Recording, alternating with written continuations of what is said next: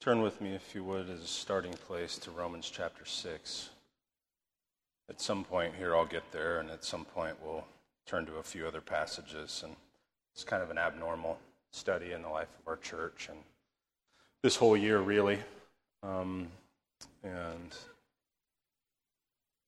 it's very topical.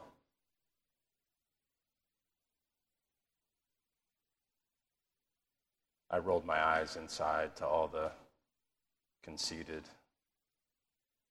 shepherds who think that this is always a dirty word.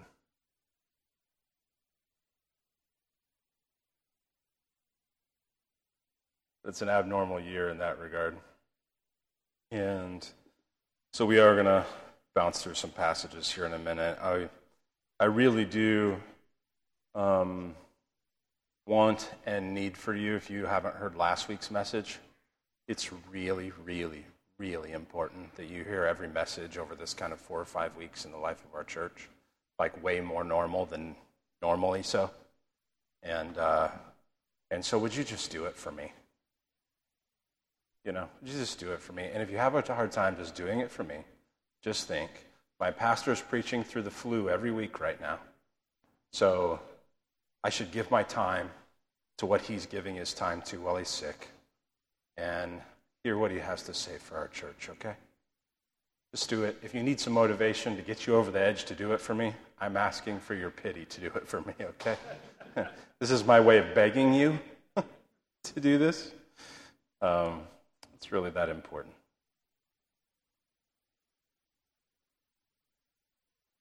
Pastorally,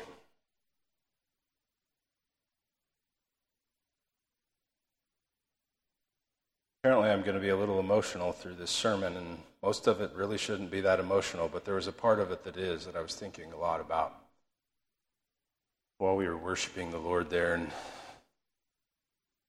you'll know what I mean in a moment. Pastorally, I have a couple goals today, and over the next several weeks, I just want to state them again.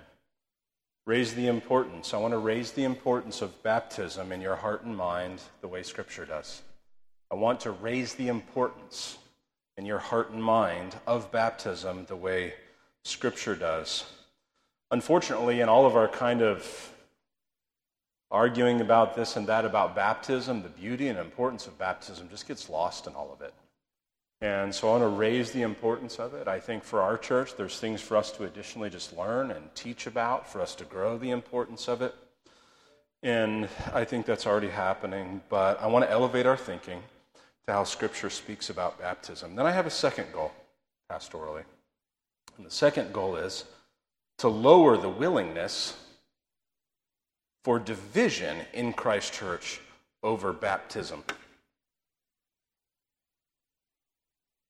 Two goals here that seem very at odds with one another.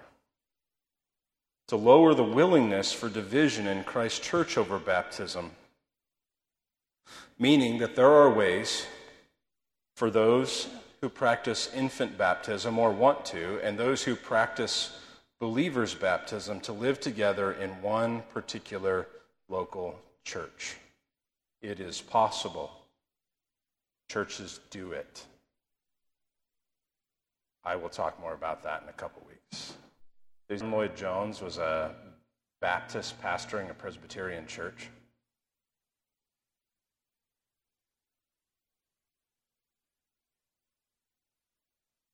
That should mean something to us, right? That should mean something.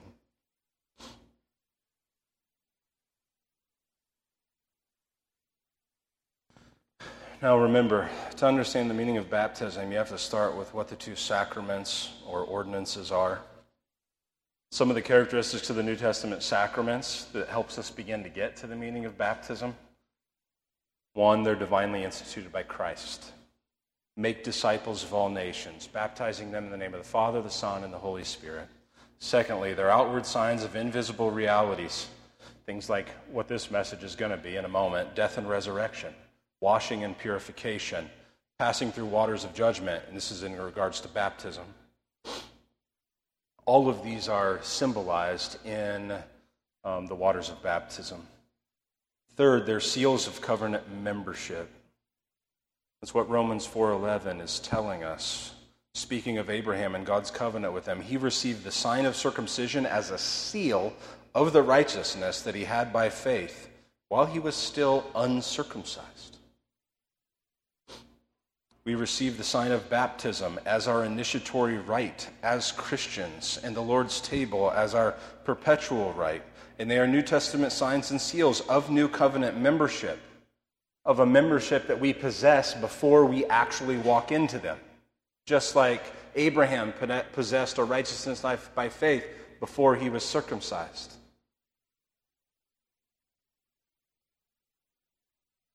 So just as circumcision was a sign and seal of old covenant membership, the Lord's table and baptism are our initiatory rite and perpetual rite and signs and seals of new covenant membership. Now, the importance all through church history has been what James Bannerman says when he says this.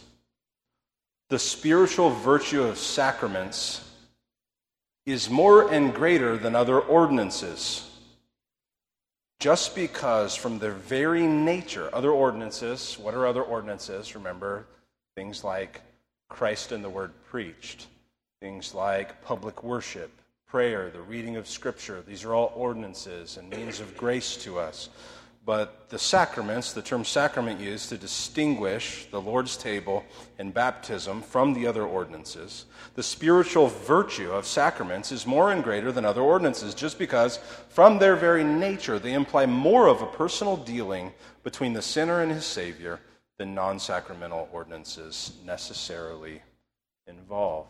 That's quite a statement, but the Westminster Shorter Catechism says it this way: a sacrament is a holy ordinance instituted by Christ, wherein by sensible signs Christ and the benefits of the new covenant are represented, sealed, and applied to believers. And this is more than in every ordinance that Jesus has instituted. Now, the rest of this message is looking at a few passages of Scripture in order to remind us of what is represented in baptism. What is the meaning of it?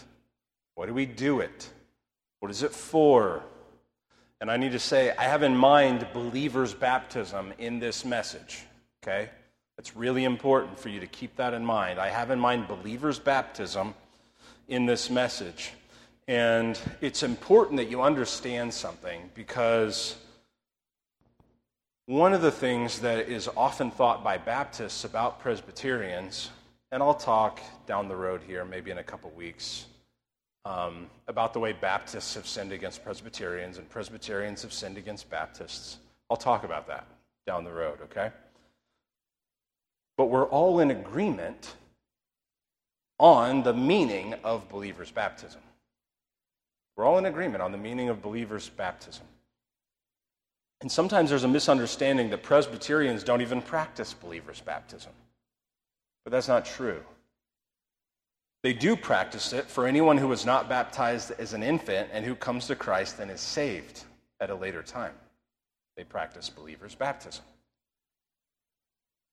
And then that person is baptized. So the meaning here is identical across the dividing lines when it comes to baptizing, believing children and believing adults. The meaning here is in full agreement. And more could be said than what I'll say this morning, of course.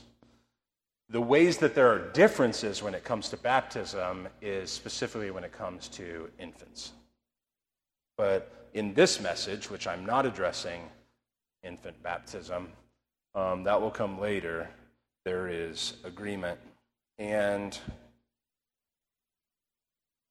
it's not like Presbyterians look at the Bible and see all of the examples in the New Testament of believers' baptism, which most explicitly in the New Testament, that is all we have. Most explicitly, right, Josh? Most explicitly in the New Testament, that is all we have. That's true. And a Presbyterian has to accept that that's true.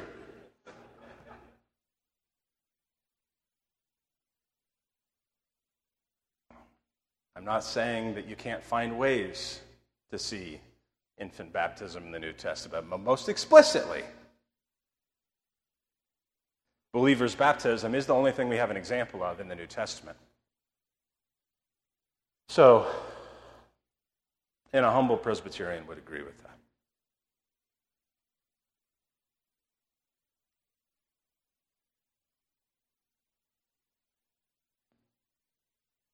And so it's not like Presbyterians look at the New Testament and see that reality that I just said, that is true. You know, there's a lot of proud Presbyterians. They won't fess up to anything. But a humble Presbyterian would understand what I'm saying. And it's not like they look at all those and go, yeah, all those examples of believers in baptism don't matter at all. Well, any decent, even just a decent Presbyterian wouldn't do that. I mean, so they practice believers' baptism. And it's important that I think for the Baptist side of the coin to understand that reality and to not just kind of get confused about how things actually are working and how, well, it's important for us to understand where we actually agree. Is it okay in our day and age to state where you agree with someone?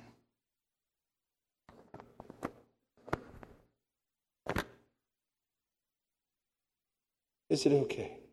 Can you state where you agree with someone? Is that okay? Could that actually be a loving thing to do? Rather than just criticize everyone and everyone about everything and make it the mark of my stand for truth? Is it okay?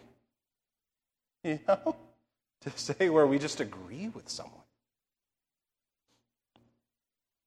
Right? One of the marks of good debate and good dialogue is stating where you agree with someone. One of the marks of love is stating where you agree with someone. And we have to kind of understand that one of the dangers to a study like this has nothing to do with Scripture itself, except for the fact that we just live in a completely loveless culture.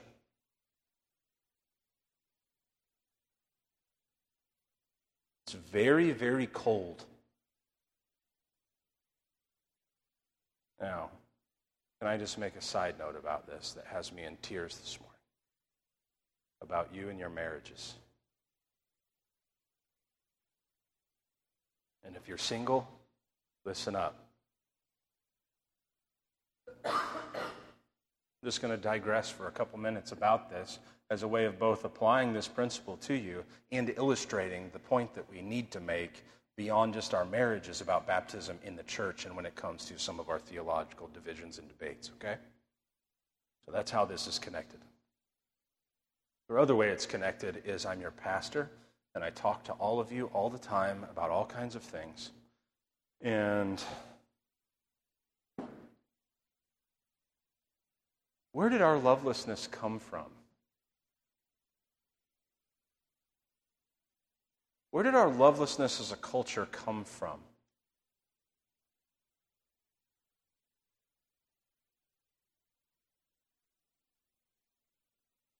Well, right, there's several answers to that.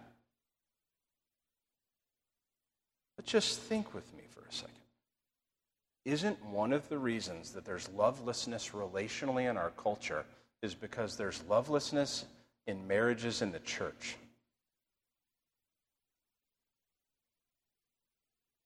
If Christian husbands and Christian wives, let alone a Christian wife and an unbelieving husband, or vice versa, but if Christian husbands and Christian wives, marriages persist in lovelessness, what do you think is going to be the fruit of that at a national level eventually?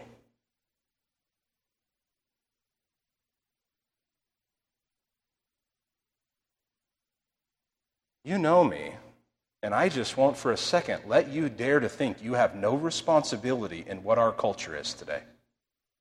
And to look at it and think that somehow all those people are bad and you're getting it right. I am just sick of it. I'm just sick of it. You should be sick of it. You should be sick of yourself at how little you see it in yourself and your responsibility in what has been produced nationally. You should just be sick over it.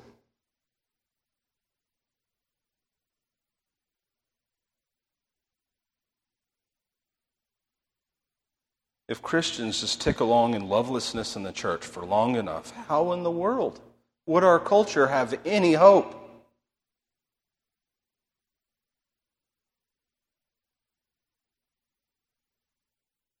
I'm going to say this specifically on purpose in this way. I have two frustrations and discouragements about your marriages. I actually get frustrated over it, and then I actually just cry about it.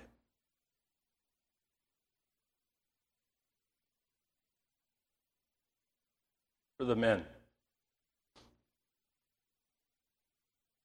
would you please learn how to talk to your wife?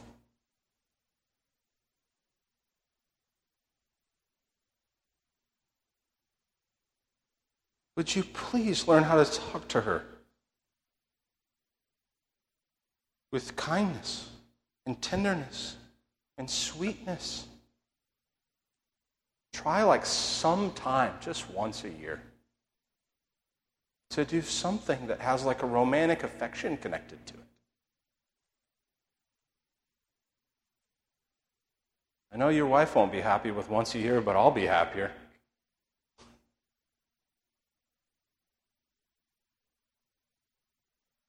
Would you just finally figure out how to relate to her as a woman?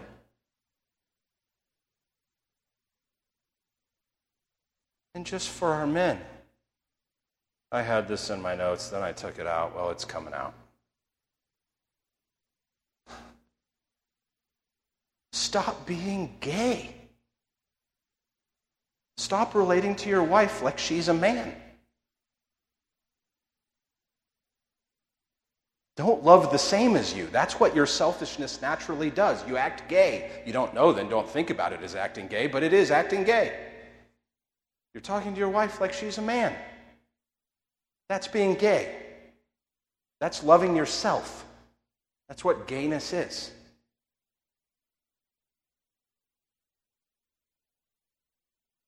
You have to love a woman who's different than you, which requires selflessness and not being gay. I'm not saying you're gay, I'm saying you're being gay.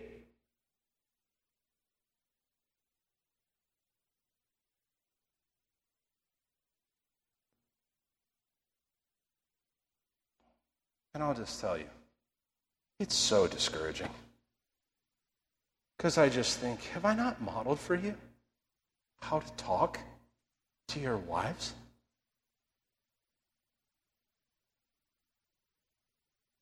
Have I not modeled for you how to relate to people?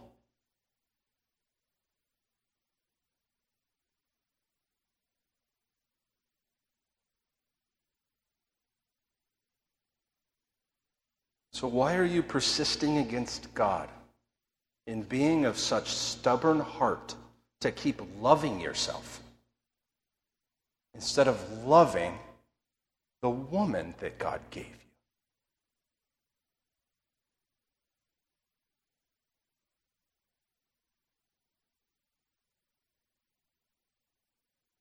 For the women,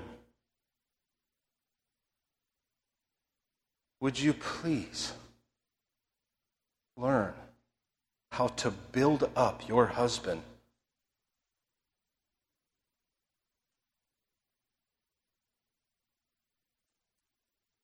how to give him your respect.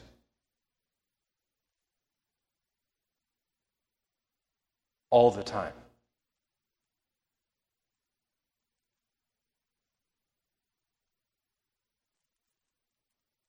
Rather than tear him down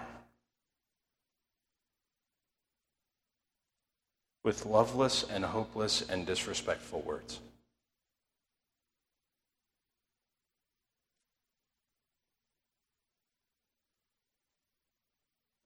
Your hopeless words and disrespectful words are just a drag on your marriage. And why you continue in the self-deception that you think you're helping something. It's just so discouraging. Would you look at my wife? Is my wife not modeled for you for a decade? Sweet and meek spirit. And a willingness to walk in the room and still say to me at the right time,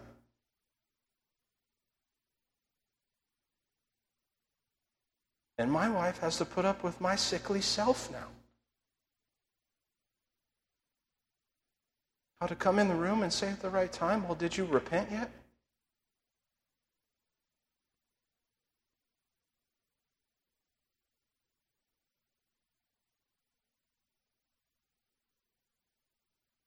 So why are you persisting against God?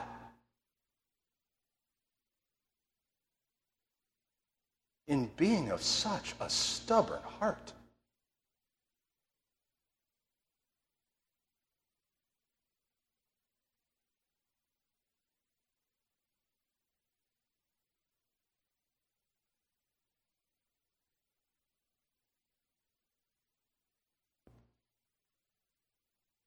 I don't have any expectation that you would have this fixed by tomorrow morning. The expectation I do have is you would show godlier sorrow over yourself by tomorrow morning. That's my expectation. The other expectation I have is that you would actually spend some time coming together in your marriage ASAP and writing some things down that you agree about and are on the same page about, and brainstorming a list as long as you can go. And that will help you. That will help you. Because you always feel is there's conflict and alienation. But the fact is, when you live together long enough, there's a lot of things that you do agree about and are on the same page about. In other words, you do have oneness intimacy, even though you don't feel it all the time. And so women, please stop being idolaters of the feelings of intimacy. Just stop. Cultivate reality, live in reality, and actually build real intimacy that's more lasting than the feelings of intimacy. Just stop your idolatry of the feelings of intimacy. And come together and build real intimacy, whether it creates the feelings of it. Those were the butterflies. Butterflies. Or not. Whether it creates them or not. Because it builds real intimacy to just sit down and just think, we have plenty of conflict. There's plenty for us to grow on. But let's just write what we're together on. What have we grown together on? And rehearse that a little bit.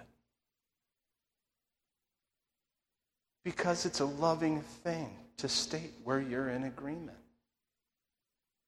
Now,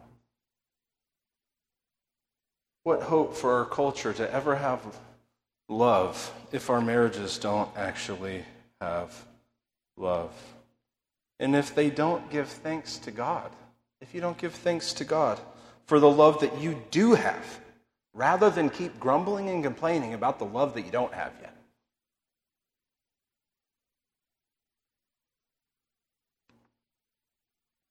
I just want to say, shame on you for acting like children. Grow up and be adults.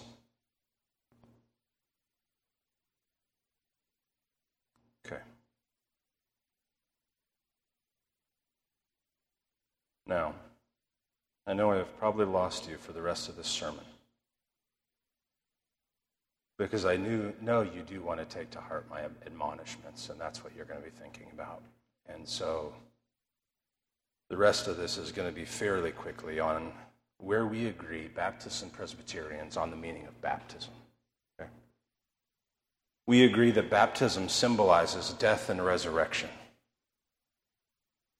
We agree that baptism symbolizes death and resurrection. If you're still in Romans chapter 6, look down at verse 1. What shall we say then? Are we to continue in sin that grace may abound? By no means. How can we who died to sin still live in it? Meaning died to the ruling power of sin over us. Still live in it. Do you not know that all of us who have been baptized into Christ Jesus were baptized into his death? We were buried, therefore, with him by baptism into death,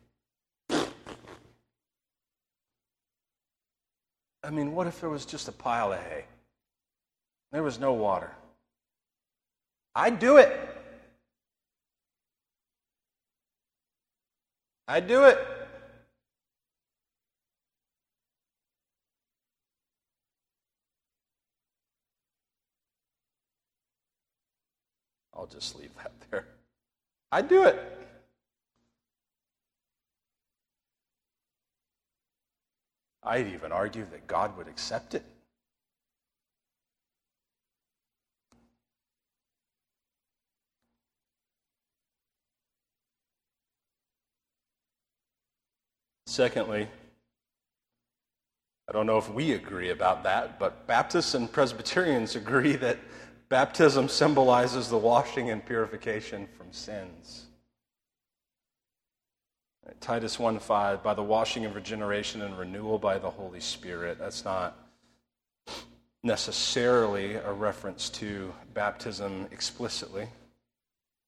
But if you turn with me to Acts chapter 22, what happened with the Apostle Paul? And the Apostle Paul giving his testimony of how his sight was restored. In Acts chapter 22, beginning in verse 12, and one Ananias, a devout man according to the law, well spoken of by all the Jews who lived there, came to me, and standing by me said to me, Brother Saul, receive your sight. And at that very hour I received my sight and saw him. And he said, the God of our fathers appointed you to know his will, to see the righteous one. That's just amazing. To see the righteous one, and to hear a voice from his mouth. For you will be a witness for him to everyone of what you have seen and heard. And then he said to the Apostle Paul, and now why do you wait? Rise and be baptized, and wash away your sins, calling on his name.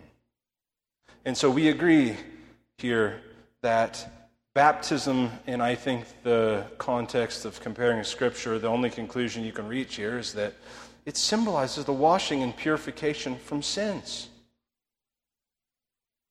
It's not baptism itself that does this, but the change of heart and life brought about by God in your conversion. Right, in the great passage in Ezekiel 36, verses 25 to 27, I will sprinkle clean water on you. You shall be clean from all your uncleannesses, and from all your idols I will cleanse you, and I will give you a new heart, and a new spirit I will put within you. And I will remove the heart of stone in your flesh, and give you a heart of flesh, and I will put my spirit within you, and cause you to walk in my statutes, and be careful to obey my rules. This is why we sing, what can wash away my sins? Nothing but the blood of Jesus. And so going down into the water and coming up out of the water and feeling the water is symbolic of the washing away of my sins by the blood of Jesus. We agree that baptism symbolizes the washing and purification from sins. Third, this. We agree that baptism symbolizes our passing through the waters of judgment safely. Flip back several books to 1 Peter.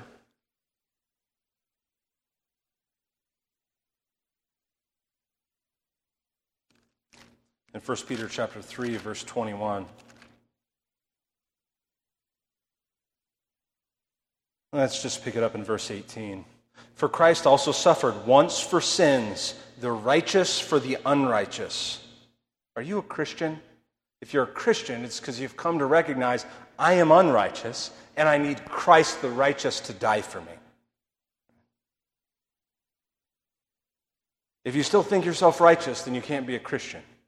For Christ also suffered once for sins, the righteous for the unrighteous, that he might bring us to God, being put to death in the flesh, but made alive in the Spirit, in which he went and proclaimed to the spirits in prison, because they formerly did not obey when God's patience waited in the days of Noah, while the ark was being prepared, in which a few, that is, 8 persons, were brought safely through water.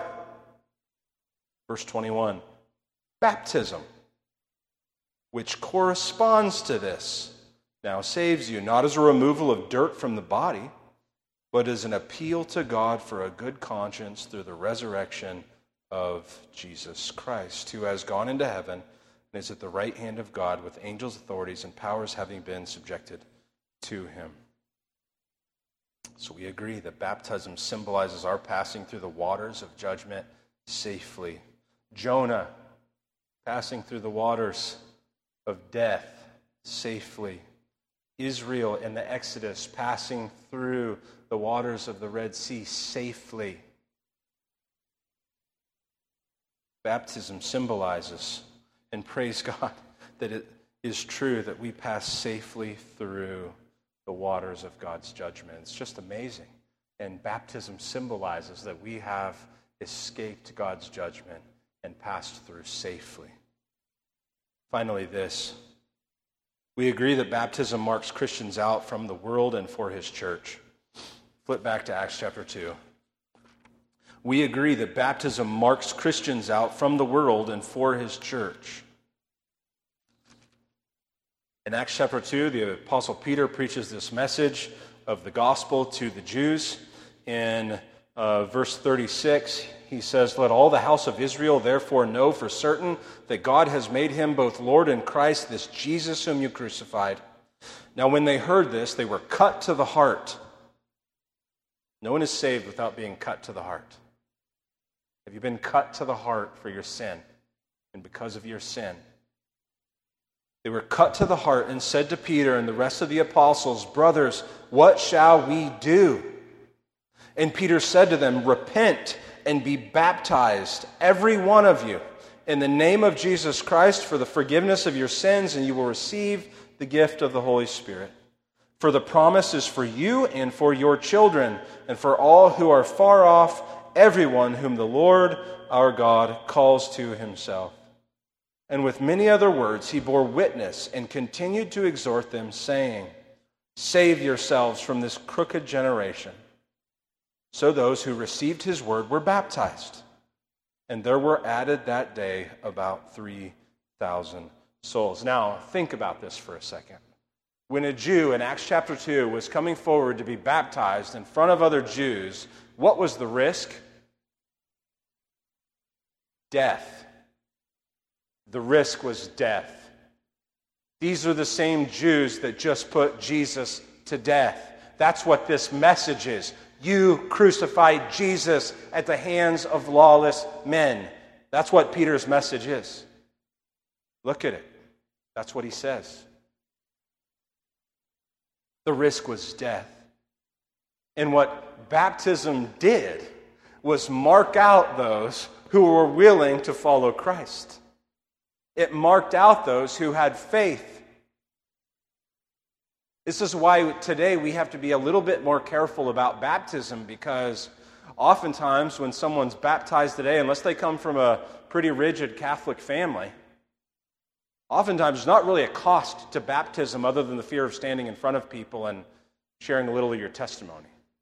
So we have to be a little more careful, a little more slower with it, because there's no cost. There's no cost a majority of the time.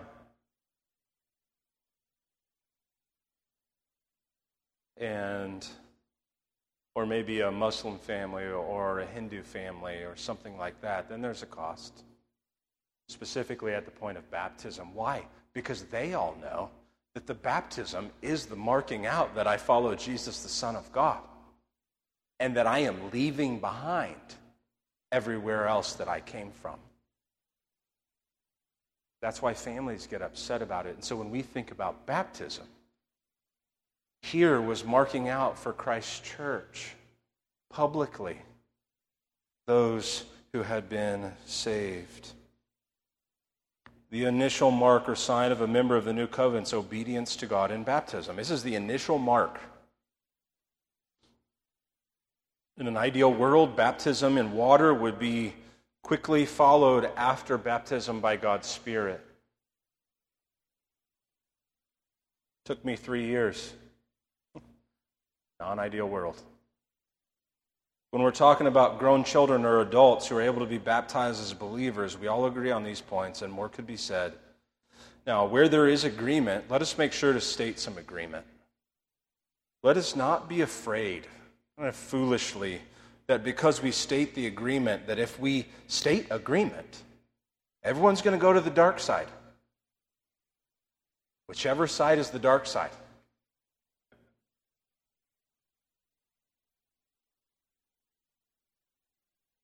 Let me just say, it's inevitable in a church like ours,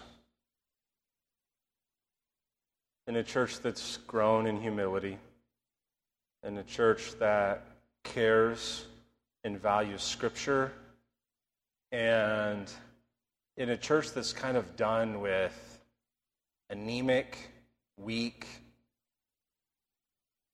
theology, and a church that recognizes that we're not greater than history.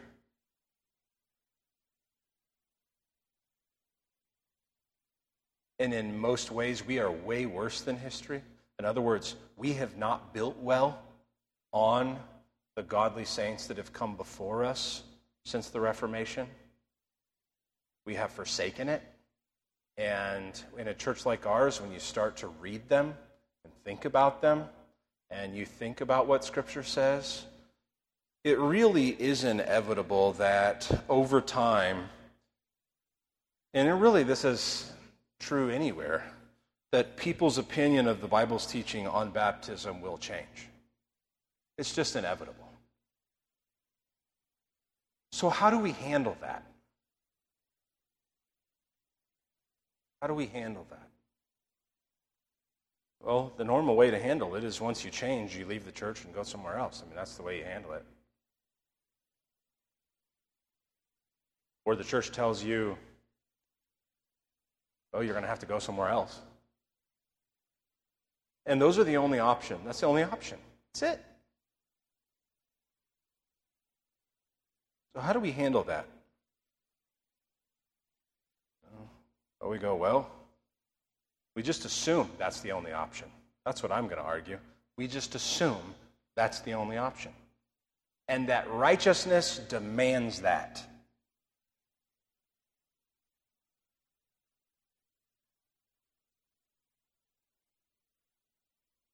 And we kick them down the road. And then we argue why we absolutely cannot ever live together over this issue.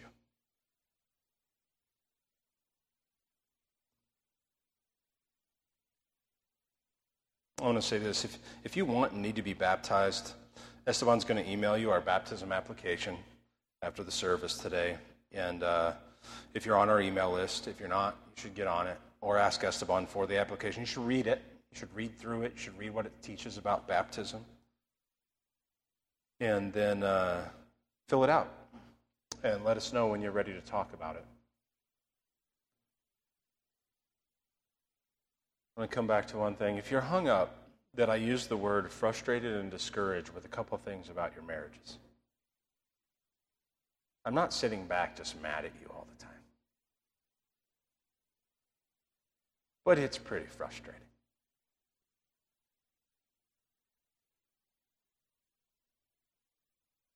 And you know that I love you. But it's also important that you understand that the sins you commit in your home perpetually aren't just sins committed in your home perpetually.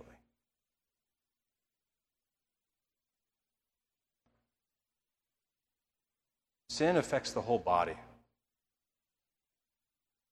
And living in it perpetually in ways that it's time to grow up over.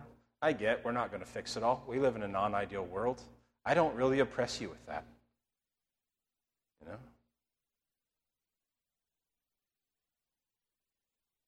But then there's also true that we need to grow. We need to grow.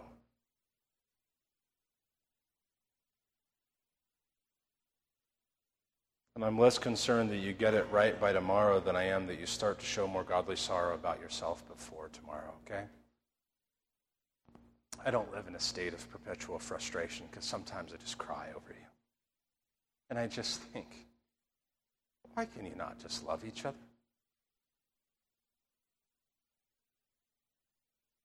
You've got all your reasons. I have less reasons for your spouse than you do, trust me. I have way less reasons for why you shouldn't love your spouse than you do. Well, you don't know because you don't live in my home. No, I don't buy that. I don't buy it. I think I probably know. Might even know better than you. I just want you to love each other. So spend some time working on what you're in agreement about, because it will help you come together. Just like a church has to spend some time thinking about what it's in agreement about as it talks about what it's in disagreement about. But if all you talk about is what your disagreement is about, there's not going to be love in the church, and there's not going to be love in your home. You understand? Stand with me for prayer.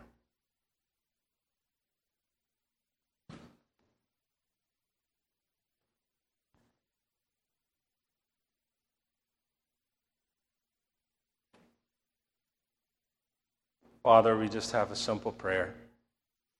It's that you would make us one in the church together, in reality. Letting love cover a multitude of sins. Letting love live together in strong disagreements. Letting love live together where we can do that.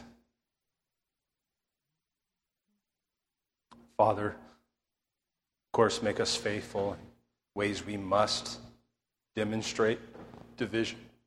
For the sake of your truth, help us to be faithful in that also.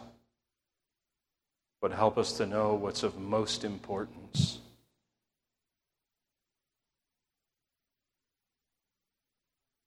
Make us one in our homes. Make us one in the church. Thank you that this is what Jesus prayed for, and these are things that you do. These are prayers that you answer and that you accomplish. And we pray together now that it would be so, even on trying to figure out something like baptism. Help us. In Jesus' name, amen.